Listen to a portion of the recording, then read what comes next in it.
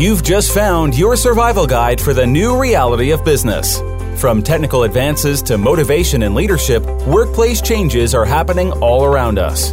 How can CEOs, leaders, and managers accelerate talent development, reshape culture, and succeed with purpose? By seeing what's coming and making the personal and organizational choices to do better. Welcome to the Future-Proof Workplace with Linda Sharkey and Morag Barrett. Hi, I'm Linda Sharkey, and thank you for joining another episode of Future-Proof Workplace. And Morag is not available to take the show today, so you've got just me. She'll be doing some coming up. As I was reflecting on this show, I was reflecting on women in leadership. And I was thinking to myself how the role of women in the workplace has really changed. And it's been slow, and it's been kind of a slog. But it seems like something is in the air, something is in the wind.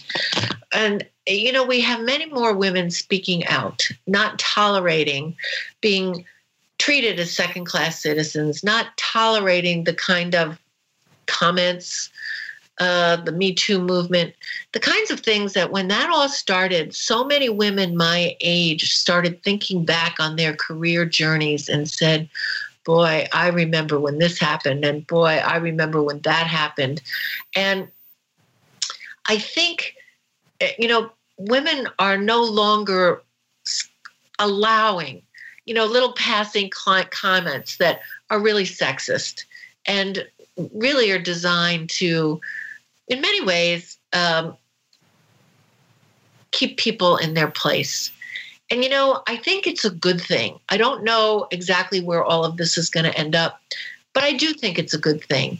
And, I don't know if many of you watch The Crown, which is on Netflix, but even today we find out that the woman who plays Queen Elizabeth was paid $4 million less than the man that played Prince Philip. And this is 2018. It's kind of hard to believe. And companies like Uber are still getting sexual harassment charges, and they're a new company. They just started 3 years ago. So something is definitely changing in the world. And I just was in the Middle East. I go there fairly frequently. And even there, as small as this may seem to places like ours or countries like ours where women have a lot of rights, women are finally getting the right to drive in Saudi Arabia. And women are finally getting on the board of Saudi Aramco, albeit an American woman, a very successful American woman, but they are putting women on the board. And that's starting to happen worldwide. And people are stepping back and reflecting. And I think the world is going to change. I think it's going to be a better place. And we have a lot more women running for political office than we ever had before. And I'm really excited about that, which is one of the reasons why I invited Linda Patten to the show. Linda's been someone who's championing women in leadership for lots and lots of years. She's founder of Dare to Lead with Linda, an international speaker and best-selling author. She's a talk show host like I am. She works at or currently has her show on VoiceAmerica Women's Channel. And she's a leading expert, coach, and trainer. Her life's work is challenging women to dare to lead, whether it's navigating the often daunting entrepreneurial world, building strong teams for a thriving business, stepping out of the shadows into the light as a leader of one's life. And I do think a lot of women, we tolerated a lot of stuff because we thought we had to, and you really don't have to. So with that, let me welcome Linda Patten. Linda, I'm so glad. It was very hard for us to get connected for the show.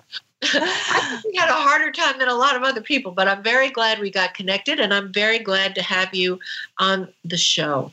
I am so honored to be here, Linda.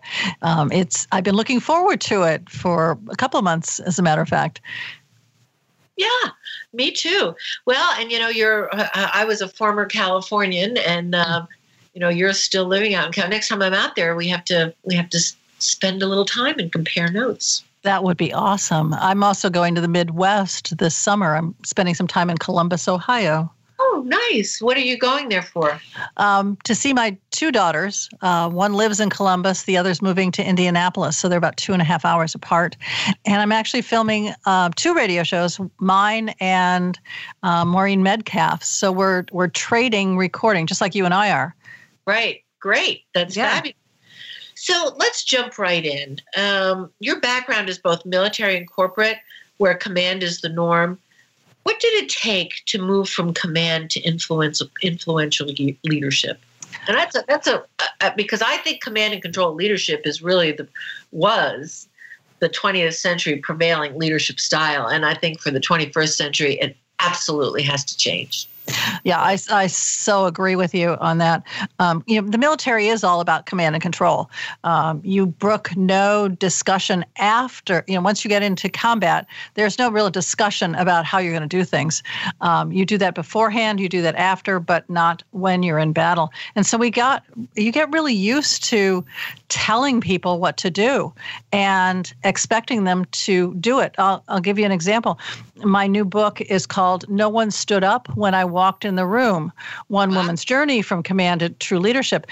And that's what I expected. I retired as a major, so as senior officer, and unless there was somebody who outranked me, I walked in a room, everybody stood up. Right. And they stayed standing until you told them to sit down. So you get out of the military, and you also develop a command voice. I still say I think I can talk. I can shout an order across a parade field, and everyone will hear me. I bet you can, actually. So, those are the kinds of things that I grew up with. My early years as a working adult, and then I went into business. And there still was this sense of I have positional power. I was a VP of a couple of different banks. And the sense was, I am your boss. I will tell you what to do, and you will do it. Yeah. Well, you get into the entrepreneurial world, and it doesn't cut it. You've got independent contractors, and even if you have employees, there's still this sense of, at will, if I don't like this, I'm out of here. And so I learned how to move from telling to asking and to really use influence to move my organization, my people in a direction that we wanted to go. Yeah. So Linda, tell me about your journey to a major. That was a pretty significant rank that you made it for. I bet you there were very few. I bet you there still are very few women who are majors. It's funny because as I look at the lists, I kind of go, "Gee, there are more than there used to be," and I think a lot. Yeah, I think a lot of that has to do too with them opening up the combat positions. So you're seeing more women in those kinds of roles. When I went in, there were all sorts of interesting things. You couldn't be married. You couldn't get pregnant. And so the women that I looked up to and who were my role models, for the most part, were gay.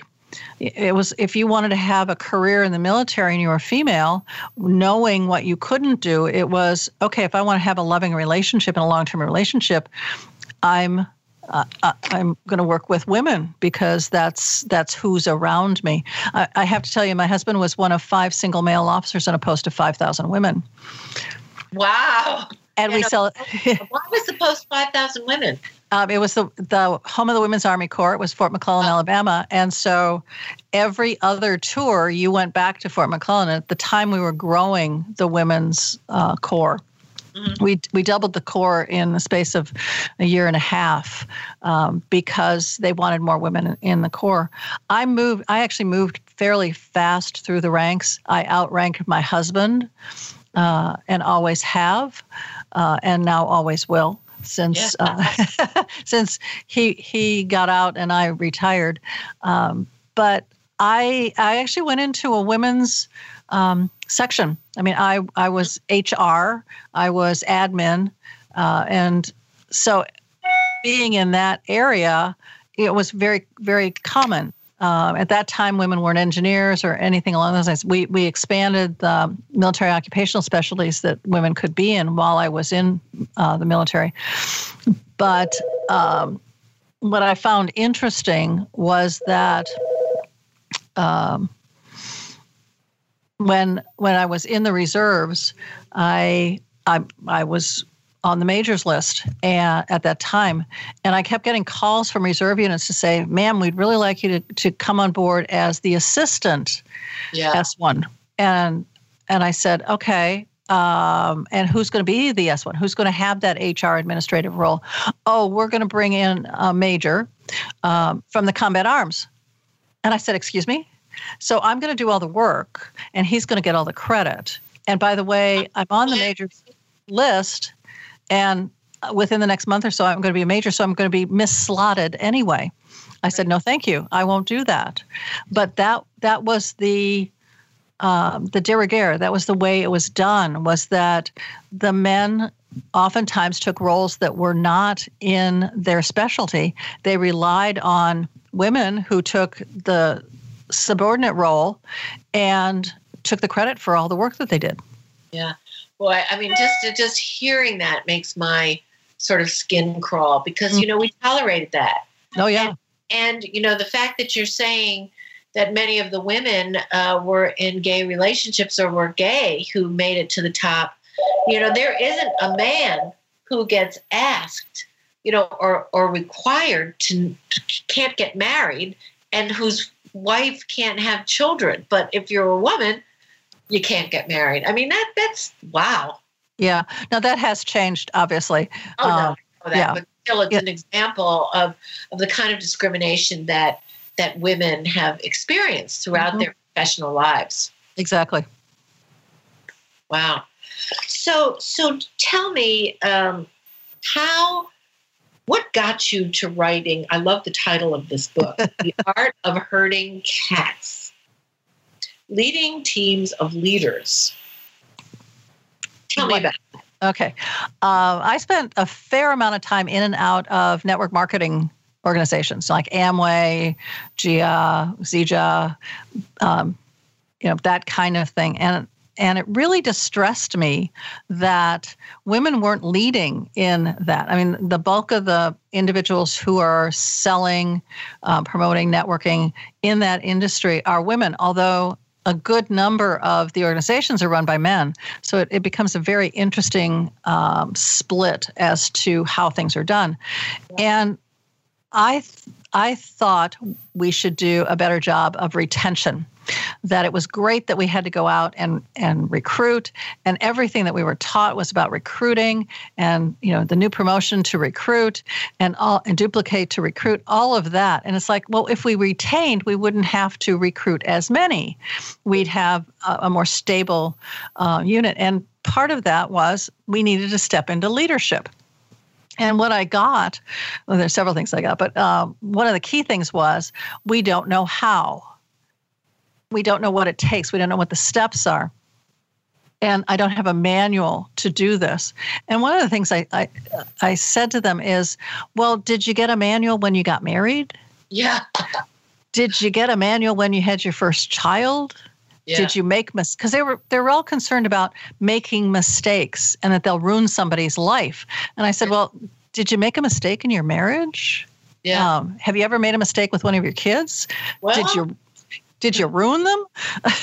Yeah. For the most part, the answer is no. Yeah. So it started with that. It was, I wanted to teach network marketing leaders the 12 skills that I felt were important and necessary to be a true leader in the network marketing industry. And that you couldn't manage independent contractors. You had to lead them. And yet it's very interesting what I discovered having done that is that, one, the network marketing companies don't necessarily want you to step into a leadership role because they're really concerned that you're going to walk away with your team. Two, they treat you like employees, even though you're independent contractors. You're told what to sell, when to sell it, how much it's going to be, what the promotions are, what the discounts are. All of it is their model. It's not that you can create your own model. It's no, you need to follow this model if you want to be successful. And the key, the real clinker, was where they get paid. Yes, they get paid on retention and long-term nurturing kinds of stuff, but where they get their biggest hit is that first order. You get a first order bonus that's pretty good size compared to what you get on a regular monthly basis for retention. So they're looking at me like, why do I want to retain? I want to keep recruiting because I get the bigger bucks in recruitment rather than retention. So the book was written and the examples in it are primarily network marketing, but I found that there were so many other women who said the same things. I don't want to step up, or step into leadership. I don't want to own it. I'm afraid I'll make a mistake. I don't know how to do it. I need to know 100% of everything I need to do as a leader before I step into it. All of that. And so the book still has great value, even if the examples are all around network marketing. Yeah, well, it sounds like they do, really. I wanted to ask you this. You're known as a leadership expert to the reluctant leader. What was your journey that caused you to recognize you were a leader? And I realize you made it to vice president of banks, but what was in you that caused you to recognize you had that leadership capability? Well, I have to tell you that even though I was a major and even though I was a vice president, I didn't see myself as a leader. I was just doing my job. I ran a 4-star general around in the military, and I still couldn't see that as leadership. I helped him change his mind about chef salads and eating something more healthy and that kind of thing. But it was like, no, that's just my job. I don't see myself leading. And it really wasn't until I was in a workshop and I had this woman come up to me after this exercise, and she looked at me and she goes, I expected you to lead us in that exercise. It's what I expect of you. That I really sat down and looked at where my life had been, and the fact that I totally did not acknowledge the fact that I was a leader. My clients were always the ones that were in front of the stage, not me. I hid behind a curtain. I hid behind my general, and that kind of thing, and didn't ever see it as being a leader. And after that, I started looking back at all the things that I did, which is partly where the 12 steps came from as well, and went, I bet there are other women who are having the same challenge of not wanting to step into that. And a lot of times, Linda, too, we look at the women leaders that we do have, and many of them emulate the models that they see, which are the men. Yep. And it's a much more command kind of telling people what to do. And to be honest with you, the men don't like women like that because they don't understand them. And the women look at them and go, I don't want to be that leader. Yep. And so they don't want to step into it because that's their role model as well. So I wanted to create role models that were influential, not commanding. Yeah, that's really interesting. So why do you think you shied away? You personally shied away from those leadership roles and didn't see yourself as a leader? There were a lot of reasons, some of which come from my childhood. I love talking about childhood wounds. My grandmother, when I was 4, I love to say my first public presentation was when I was 4. I had a piece to do for a Christmas pageant. We were in an improv acting group, and I'd memorized it. I knew it backwards and forwards, and I get up on stage, and I get to the last 2 lines, and I've lost it. And I sort of looked at my prompter, who was my director, and she gave me the first 2 words, and I finished it beautifully. Everybody stood up, round of applause. I get backstage. My mom's giving me hugs. You did great. It was wonderful. And my grandmother's standing about 3 feet away, and I'm going, Grandma, how'd I do? And she goes, you should never stand up in front of groups of people and talk. You're just not really very good at it. Wow. Yeah. And so that carried me forward quite a bit, as well as, some stories that my mom told me about, having friends and building walls and all this other stuff. So I really cut myself off from leadership. in the fact that what I felt was I was siloed, that if I just did my job and I did it well, I'd be left alone. And that, I wasn't very good with people. I was an only child of older parents and really didn't feel like I had a role model as to how to be a kid, and how to lead, things like the neighborhood softball team, all of that. It appeared that every time I stepped into leadership, I got shot down in one way or another. So I basically shunted that off and said, nope, that's not me. I'll just be an outstanding worker, and people will just recognize that. It's sort of becoming the indispensable secretary kind of thing.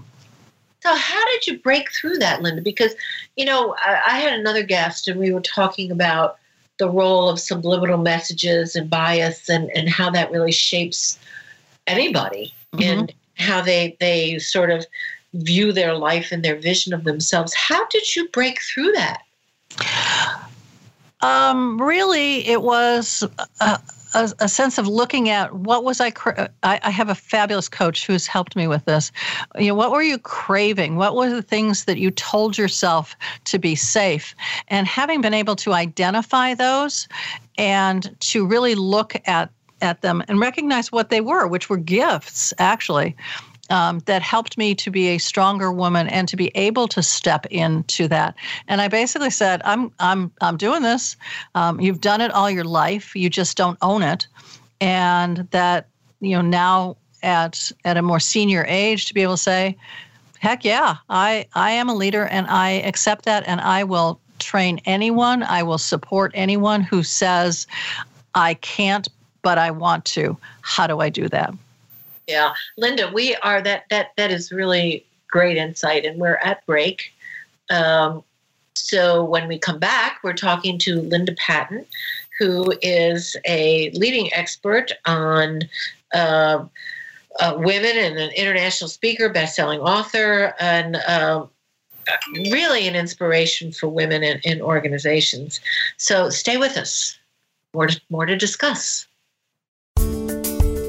Ever wondered if your career will last? Will your job be around in 10 years, 5 years, or even tomorrow?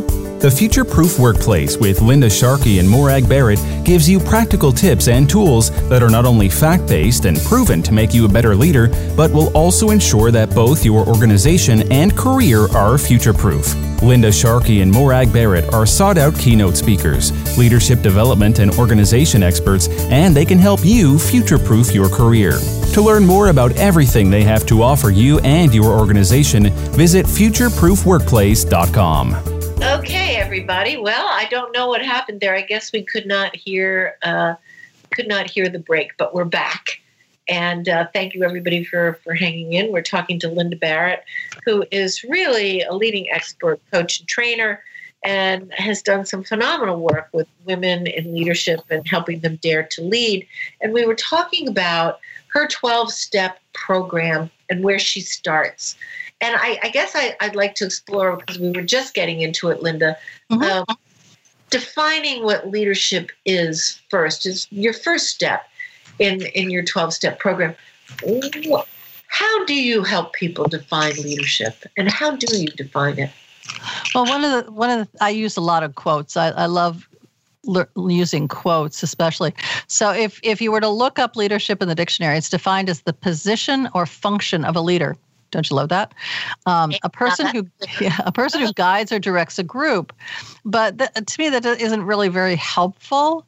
I love President Dwight David Eisenhower, who was also a 5-star general in World War II. He said, leadership is the art of getting someone else to do something that you want done because he wants to do it. Or she, yeah. And I just think that's one of the really key things. John Maxwell says leadership is influence, nothing more, nothing less.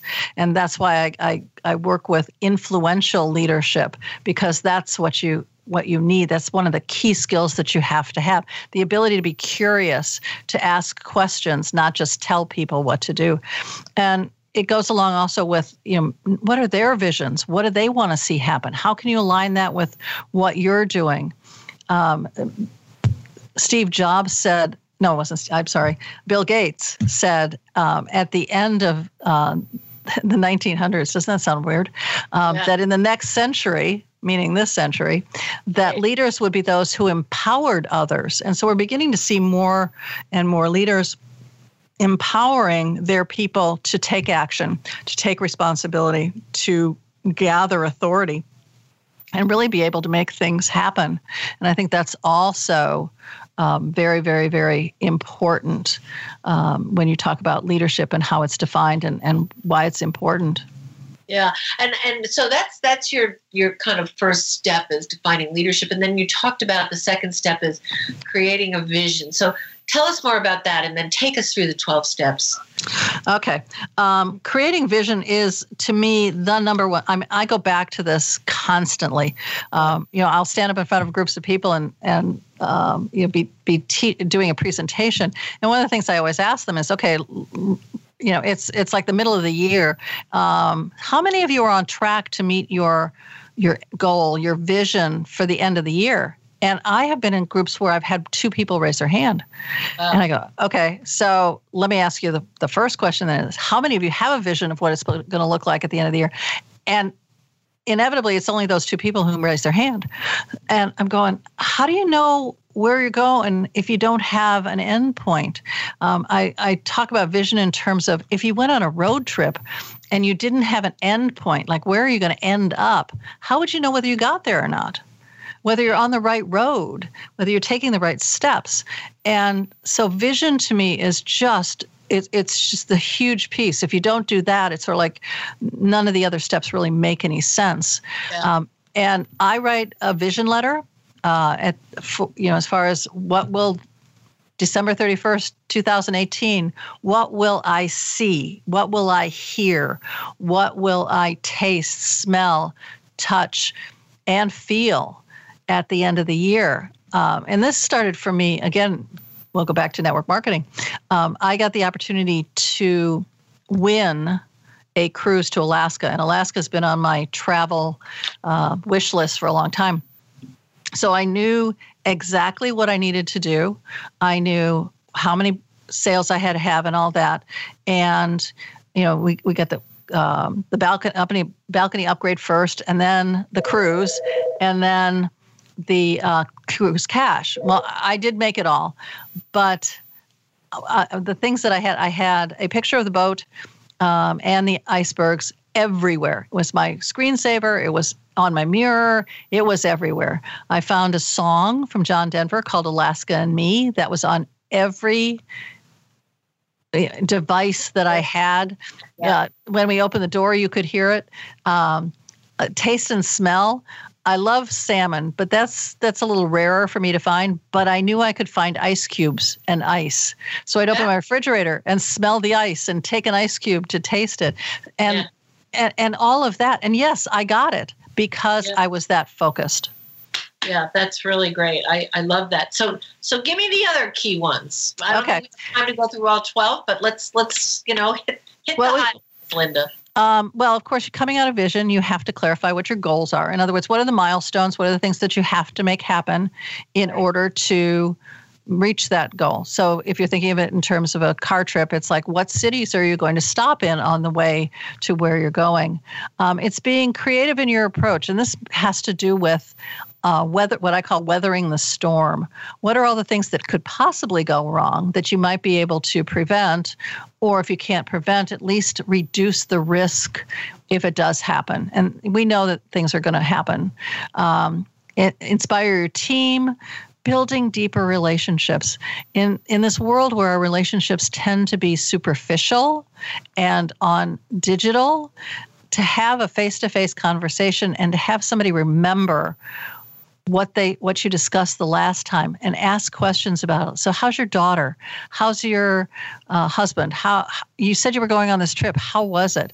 But knowing your people, strengthening communications, becoming a change agent. It's one of the things that you have to do is you're invoking change as a leader. How do you use your team to the best of its ability? So when you hire or you bring on people, making sure that they compliment you, that they aren't like you. And that's a very interesting concept. Systems and procedures, you got to have them. Being driven yourself to achieve, because your people only do half of what you do. And last of all, celebrate. Yeah, that's a big one. And most people don't really want to do that or forget to do that. They're off on the next thing. I love what you said is it's kind of making it personal, really engaging with people on a personal level. And I think, as we get more and more global and get more and more digitized, that personal connection and relationship building is going to be absolutely essential. And how do you keep people, Linda, from not hiring or surrounding themselves with people like themselves? Because, the brain is wired to be comfortable with people that are like ourselves for safety. They definitely are. And it's safe to hire someone who's like you. The bad news is you're then fighting constantly as to who's going to do the work. And that doesn't serve either one of you. So what I always say is, and I used to do this with professional associations when I'd work with the boards of directors, I'd say, write everything down that you have to do. Everything in that job title that, is part of your responsibility.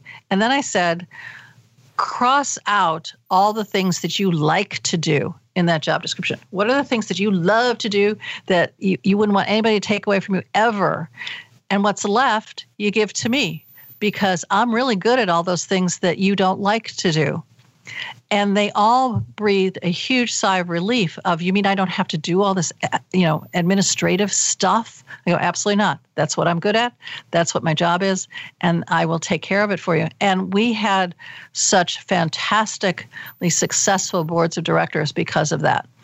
So I say the same thing about, your position as an entrepreneur. What are the things you love to do?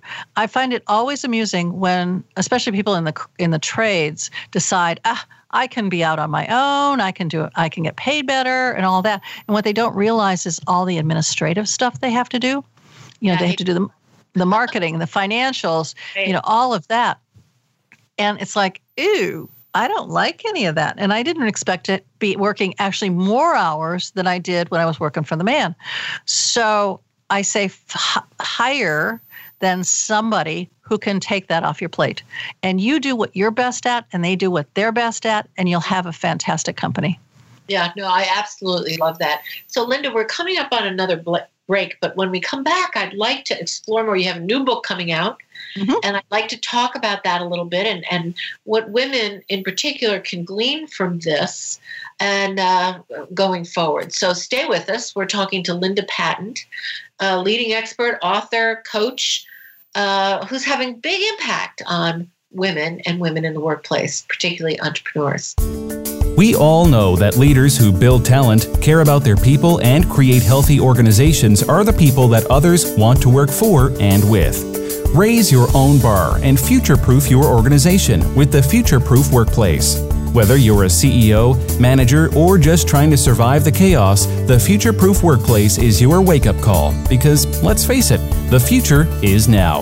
Linda Sharkey and Morag Barrett are sought-out keynote speakers, leadership development and organization experts, and they can help you start future-proofing your organization. To learn more about everything they have to offer you and your organization, visit futureproofworkplace.com.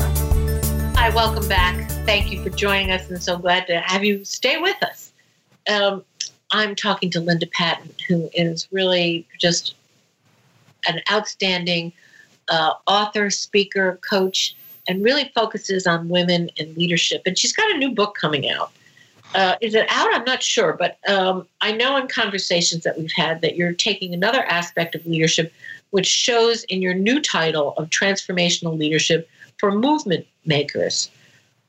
Tell me a little bit about why it's so important for women leaders today and where you're going with this, Linda. Well, Linda, I think you actually started the segment with, women need to step into the change of the world. We're seeing more women run for political office. There's like 600 more applications than ever before. Midterm elections will really tell what will happen in the general election in 2 years. We're seeing more advocacy. We've got, challenges around abuse and the whole Me Too, the women's movement, even though I have some challenges with that. But we're beginning to step out, almost put our toe out. I'm old enough to remember the 60s and 70s and all the women's marches and everything else. And it's sort of, I'm expecting that same kind of energy and not seeing it. And I think that if we really want to see change in especially our political arena, we have to step out this year and step into that movement. Yeah. Linda, I totally think so too. I'm really heartened. I'm saddened to see that all these things really went on. And, actually I was harassed in the workplace, and I was told when I was starting my career, oh, well, we don't promote women. We don't let women travel with men. Quote unquote, you're just going to, go home and have babies after, your husband gets out of law school or whatever it is. And it was really like, I was, well, wait, I went to college, got a master's degree, and, I have different vision for myself. And I became really a bit of I actually went to work for the Public Employee Union, and I learned a lot through that about, how women were so boldly discriminated against. Well, my first job interview after I got out of the military was with a company in outside of Dallas, Texas, and he hired me. Literally, we had the conversation. He hired me. He said, "Now I need to get just a little bit of personal information, for HR." And he starts asking me questions. And he said, "So you're not married, right?" And I go, "I'm engaged." And he tore up the paperwork. I went, "Excuse me?" He goes, "Well, you're going to be a married woman and you won't be mobile." And I went, "You are the one who was just telling me how family focused this business is. So what you're saying is it's family focused for the men, but not for the women. So you want single women and married men." He goes, "That's right. That's exactly what we want. Thank you so very much. And goodbye." Wow. Yeah. All the time, Linda. And, honestly, nothing that blatant, I don't think, happens anymore. But, the new generation coming up, the young women that we've all raised are just not going to tolerate that stuff. That's true. Although we still hear about sexual abuse in I'm going to say it, male-dominated workforce. So first responders, the military, that kind of thing.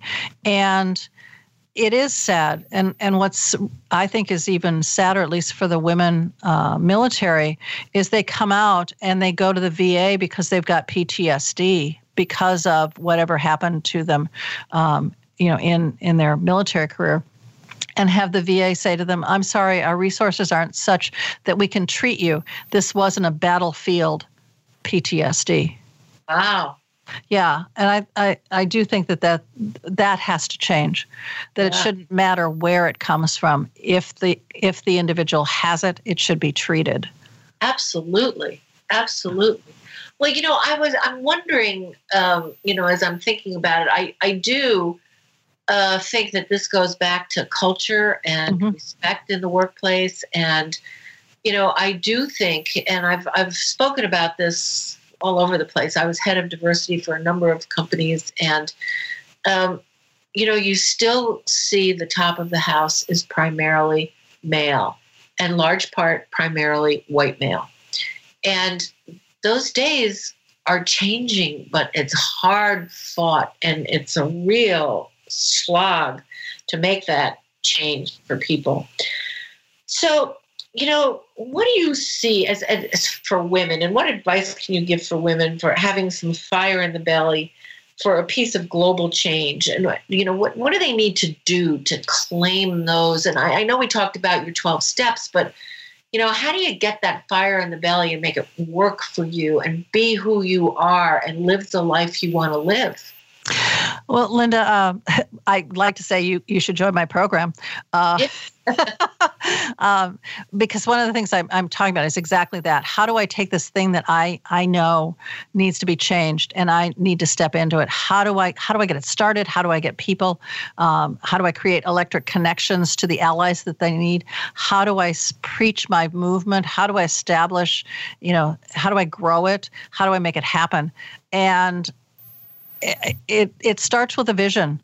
Knowing what that vision is, it's almost like, do you remember the AIDS quilt and how that grew from just a little piece? In essence, I look at these movements as one of two things. Either we're planting seeds and to make them grow and then to expand that forest until we have this gigantic forest, or the pebble in the pond, you throw that pebble in and it ripples out. But you have to start somewhere. Right. I also quilt, and so I look at that AIDS quilt, and I look at global change as a quilt as well. And it's a patchwork of many different movements that all together make a beautiful world that we want to live in. Yeah. Yeah.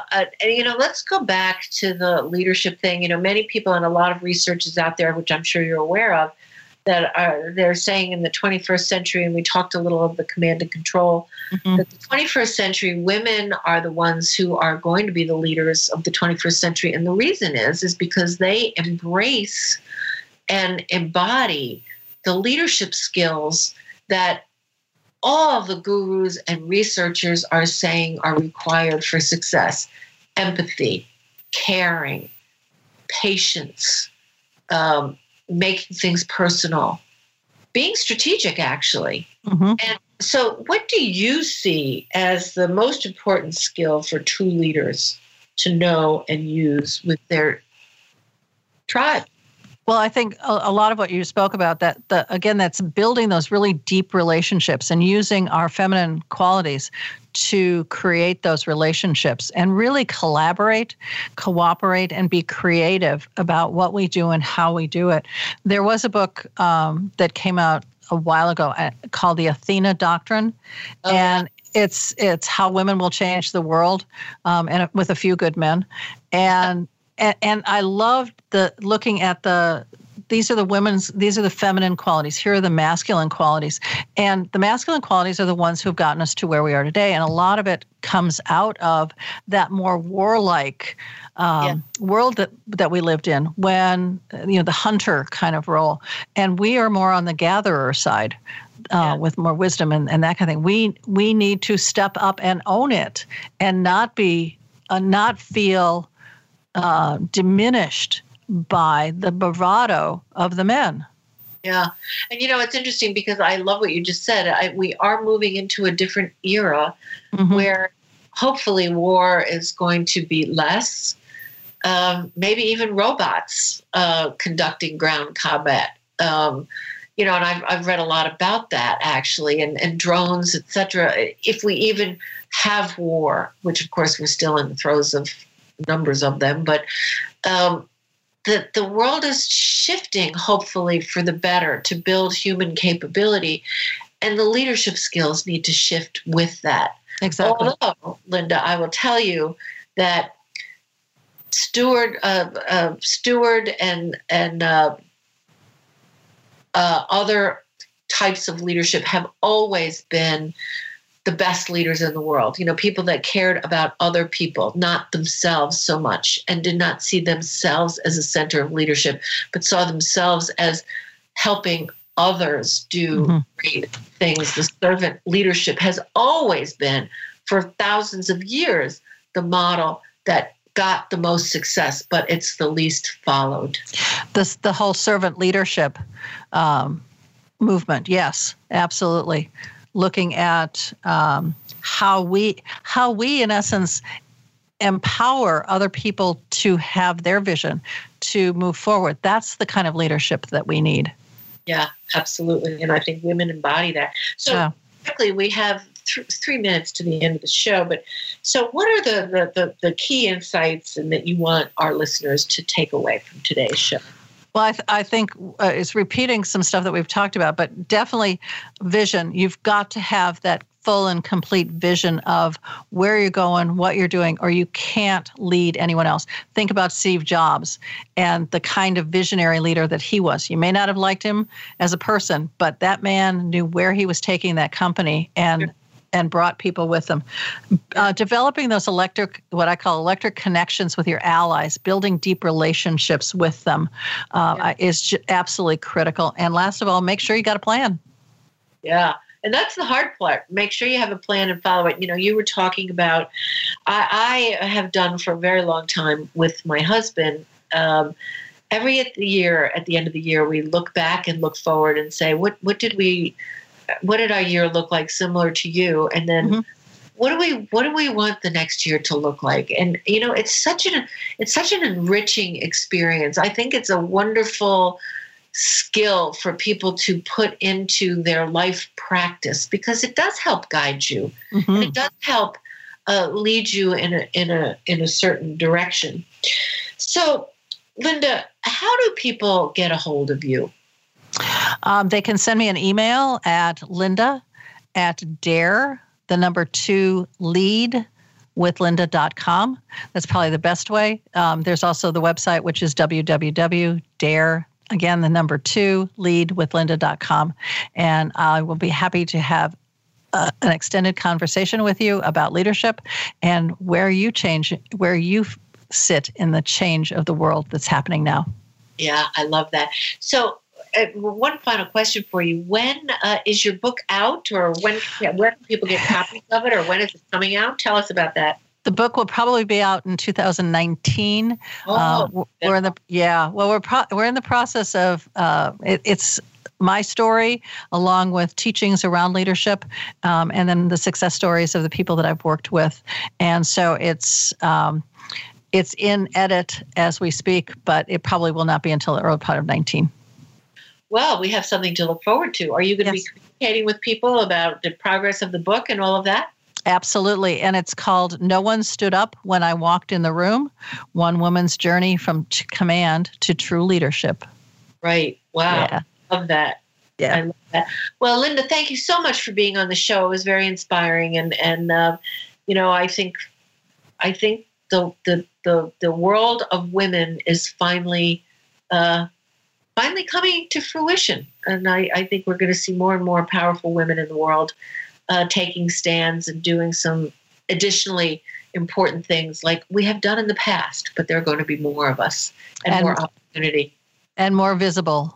And much more visible, absolutely. So thank you again, Linda. It was a pleasure, and I'll see you next time I'm on the West Coast. Absolutely, and it was an honor to be on your show, Linda. Thank you for asking me. Thanks to our listeners for sticking with Future Proof Workplace, and we'll talk to you next week.